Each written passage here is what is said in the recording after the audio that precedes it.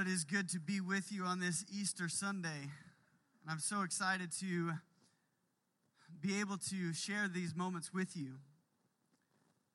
You know, you might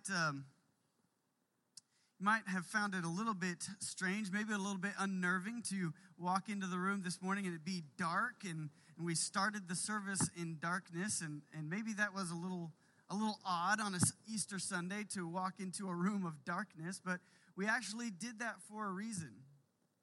We actually did it for several reasons. Because I think sometimes it's easy to experience the joy of Easter and all of that it offers us without really dealing with a lot of the darkness that had to come before it. I think sometimes it's easy to skip from Palm Sunday to Easter Sunday and miss some of the tension, some of the difficulty in between. To realize that Jesus had to die and had to go through a brutal execution in order to get to the resurrection. Like yesterday, it was really, really nice outside, and we spent most of the day outside, and it was springtime, and it was beautiful, and it felt like Easter yesterday, right?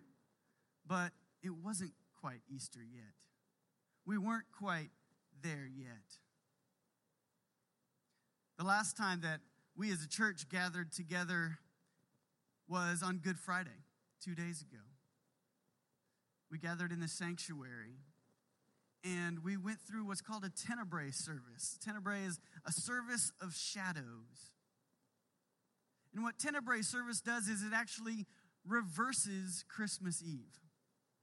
On Christmas Eve, we light all the candles and we hold them up, and we're rejoicing that Jesus has come into the world, that the incarnation of God is present. And on Good Friday, we slowly snuff out those lights. And we end with the Christ candle, and we put a vase over the top of the Christ candle, and the Christ candle slowly suffocates, and we end in darkness. And so we wanted to pick up where we left off. Because on Easter, Jesus didn't just show up and everybody shouted hallelujah. It took a little bit of time. I mean, if Jesus had done that, that would be kind of like ending a movie right as it's getting started and skipping all of the tension that builds in between. It would be like Darth Vader telling Luke, I am your father, and then immediately becoming a good guy and defeating the emperor, right? But then we would have no Return of the Jedi. We've got to have Return of the Jedi. That's the best one anyways. So we pick up Jesus' story where it left off. In the darkness and at the tomb. So in John 20, verse 1, it says that early on the first day of the week, while it was still dark, Mary Magdalene came to the tomb and saw that the stone had been removed from the tomb. We pick up where we left off, in darkness at the tomb. Mary comes to the tomb early in the morning. It says in darkness. I don't know if this was, she didn't want to be seen or what, but it was early in the morning. And even in springtime, early in the morning, it's still pretty cool outside. And I imagine that as she's walking along, the dew is still heavy on the ground. Just as the tears are probably still heavy on her face. She saw and witnessed Jesus' brutal execution and now is coming to care for his body. And the weight of the world must have been on her shoulders. Spending the last 3 years with him and knowing all that he stood for. That he experienced this deep violence, this deep violation, and didn't resist it with a violent movement of his own, but with nonviolence, with peace. And it ultimately cost him his life. So as she's walking along the path to the tomb, I imagine that she turns the corner and sees that something's wrong. Something's gone awry. She turns the corner and sees that the stone has been moved. And she immediately makes an assumption. She assumes that the authorities have taken Jesus' body. They want to add insult to injury, and they don't let the movement of Jesus be able to pay their final respects, be able to say goodbye. You know, losing a loved one is hard enough. It's another thing to not be able to say goodbye. And so as she approaches the tomb and sees that something's wrong and assumes that they have taken his body, for her, the darkness just gets thicker.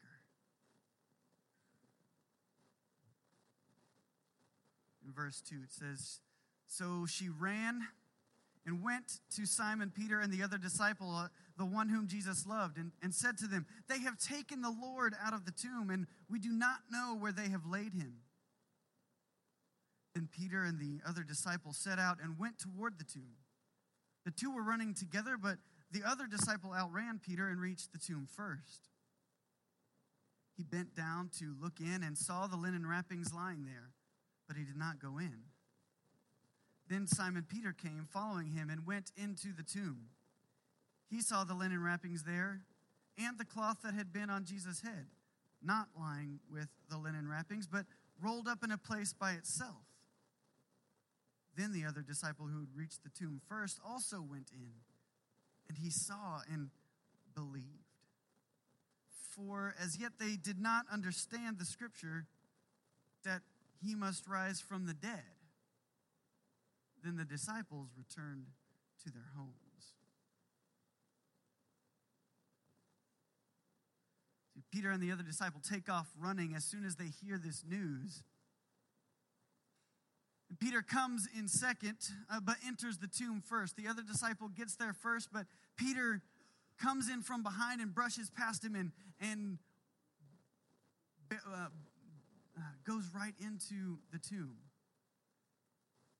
So, you know, what he lacks in speed, maybe he makes up for in zeal. You know, that's kind of the way I used to play basketball, you know. I didn't exactly have the speediest feet, but, you know, I was gung-ho about it. That reminds me of Loyola yesterday. They didn't quite have all the talent that Michigan did, but they had zeal. And on that zeal, they made it all the way to the Final Four. Anyway, that was an aside. So Peter, with gusto and fearlessness, comes from behind and marches into the tomb and sees the linen wrappings and sees them kind of in a weird arrangement. And it took me a while to kind of wrap my head around what was going on in this story. You know, why are we talking about these two disciples outrunning each other, and one gets there first but doesn't go in, and then Peter gets there and he does go in? What is this all about? Well, what I realized was that there's kind of a gradual progression in the story of the light maybe dawning on them. See, Mary gets to the tomb and she sees the stone, but she doesn't really go much further than that. She sees that the stone's been moved, but she doesn't take a peek in. She doesn't really inspect the tomb. She immediately assumes the worst and runs back. And then the other disciple gets there and he gets to the tomb and sees the stone rolled away, but goes all the way up to it and looks in and sees the linen wrappings. And then Peter gets there and sees the stone's been rolled away and looks in and sees the linen wrappings, and then goes into the tomb and sees that the linen wrappings are actually rolled off into two different piles. The head cloth over here to the right and the others off to the left. So I think what the storyteller is trying to convey here is that there is a gradual dawning. Jesus didn't just show up and everybody shouted hallelujah. The darkness took some time to dissipate. It took some time for the darkness to be broken by the light. Because darkness in our lives doesn't always just go away like that. The things that we face in our lives often take time and grace to dissipate. And at the end of this, we see that one disciple has sort of believed something. We don't really know what. It says that the other disciple saw and believed, but then it goes on to say, for as yet they did not understand that Jesus was to rise from the dead. So what exactly did he believe? Did he just believe Mary's report that Jesus' body was missing? And if that's the case, then that makes sense. He shows up and sees, yep, there's no body, and Mary was right. Maybe that's what he believed. Or maybe there was another level of believing. But the text doesn't really say. So we're not really sure. We're still kind of in this state of confusion. That's exactly where Mary finds herself when we pick her story back up. Presumably, she has gone with the other two disciples and has found herself again at the tomb. But Mary stood weeping outside the tomb, and as she went, she bent over to look into the tomb. She finally gets up enough courage to peer in and not just see that the stones rolled away, but to see for herself. And instead of seeing linen wrappings, she sees something totally different. It says she saw two angels in white sitting where the body of Jesus had been lying, one at the head and the other at the feet. They said to her, "Woman, why are you weeping?" And she said to them, "They have taken away my Lord, and I do not know where they have laid him." She reiterates her initial assumption that the authorities have taken away her Lord. So even though she has seen these angels, she's still in the midst of confusion. She's in the midst of pain and suffering. She's still operating under an old paradigm of thinking. She's still operating under the idea that darkness and death and sin and evil have the last word. She's sitting at the tomb weeping. It mentions the fact that she's weeping 3 different times. I think reiterating just how deep her pain was. And what I want you to recognize in this text is that these are 2 angels, messengers from God who have showed up. And they ask her why she's weeping. Not only because they know the end of the story, but as a way of compassionately seeing her where she is. "Woman, why are you weeping?" And what I want you to see is that God is actually in the midst of the pain with her. God doesn't immediately erase it, but God stands with her. The linen wrappings transform into messengers of God. And God is there with her in the midst of the darkness and the pain and the suffering. The first song we sang today was, "I Shall Not Walk Alone." In the midst of the pain and the suffering and the darkness, whatever it is that you're facing, you shall not walk alone. Jesus died on the cross, and one way to think about that is that the cross shows us the lengths that God is willing to go to show us God's love. And that on the cross, Jesus is identifying with the broken, with the suffering, with the marginalized, with the outcast. Jesus walks with us in our pain. We shall not walk alone. And then we, as the readers, get in on a little secret. In verse 15, it says, or verse 14, I apologize. When she had said this to the angels, she turned around and saw Jesus standing there, here was the risen Christ. But she did not know that it was Jesus. Something about her experience in that moment, something about the depth of her pain and suffering, perhaps the fact that she was weeping and weeping and weeping, she was not able to recognize Jesus through her veil of tears. Something kept her from recognizing him right away. Jesus said to her the same question that the angels had asked her, "Woman, why are you weeping?" And then he adds another question, "Whom are you looking for?" Supposing him to be the gardener, she said to him, "Sir, if you have carried him away, tell me where you have laid him, and I will take him away." He asks her two crucial questions here. Why are you weeping, and whom are you looking for? This second question,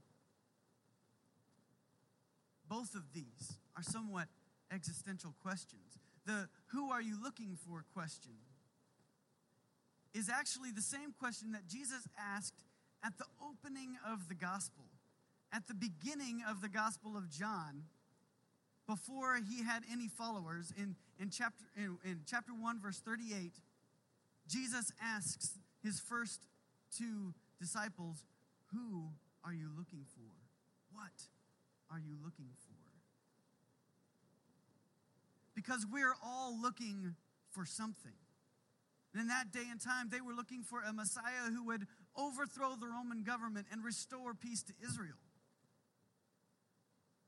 What we're looking for ultimately, though, is for people who help us make sense of the world. We are looking for ways that make our human existence have meaning. We're looking for people to follow who show us a way of life that is a way of love that brings all people into God's fold. And Jesus, the Good Shepherd, does just that. Who are you looking for? What are you looking for in life? Now here's where the news gets really good. In verse 16, Jesus said to her, "Mary." He calls her by her name. And she turned and said to him in Hebrew, "Rabboni," which means teacher. And Jesus said to her, "Do not hold on to me." I imagine she ran to him and embraced him. "Do not hold on to me, because I have not yet ascended to the Father. But go to my brothers and say to them, I am ascending to my Father and your Father, to my God and your God." And Mary Magdalene went and announced to the disciples, "I have seen the Lord." And she told them that he had said these things to her. Christ is risen. Christ is risen indeed. Christ is risen. And Mary finally realizes it. Mary finally realizes it when Jesus calls her by her name. In John, it says that the Good Shepherd, the shepherd knows his sheep by name and calls them by name, and they follow him. Who are you looking for? You are looking for the Good Shepherd who shows you the way of love, and Jesus calls you by name, calls you to follow in this way. What is our response? Because what we see in this passage is that the darkness, the pain, the suffering, the evil ultimately does not hold sway over this life. Jesus' way of love breaks the back of darkness, and a light dawns on the world. In John chapter 1, it says that Jesus was the light of the world, and the light shines in the darkness, and the darkness shall not overcome it. The darkness cannot win. Ultimately, love wins. Ultimately, this is how we make sense of the world. Because ultimately, love has the final say. Love has the final word. Love holds more power than evil. The way of love is what can drive back darkness. Perfect love drives out fear. The light shines in the world, and the darkness shall not overcome it. So Christ is risen. Christ is risen indeed.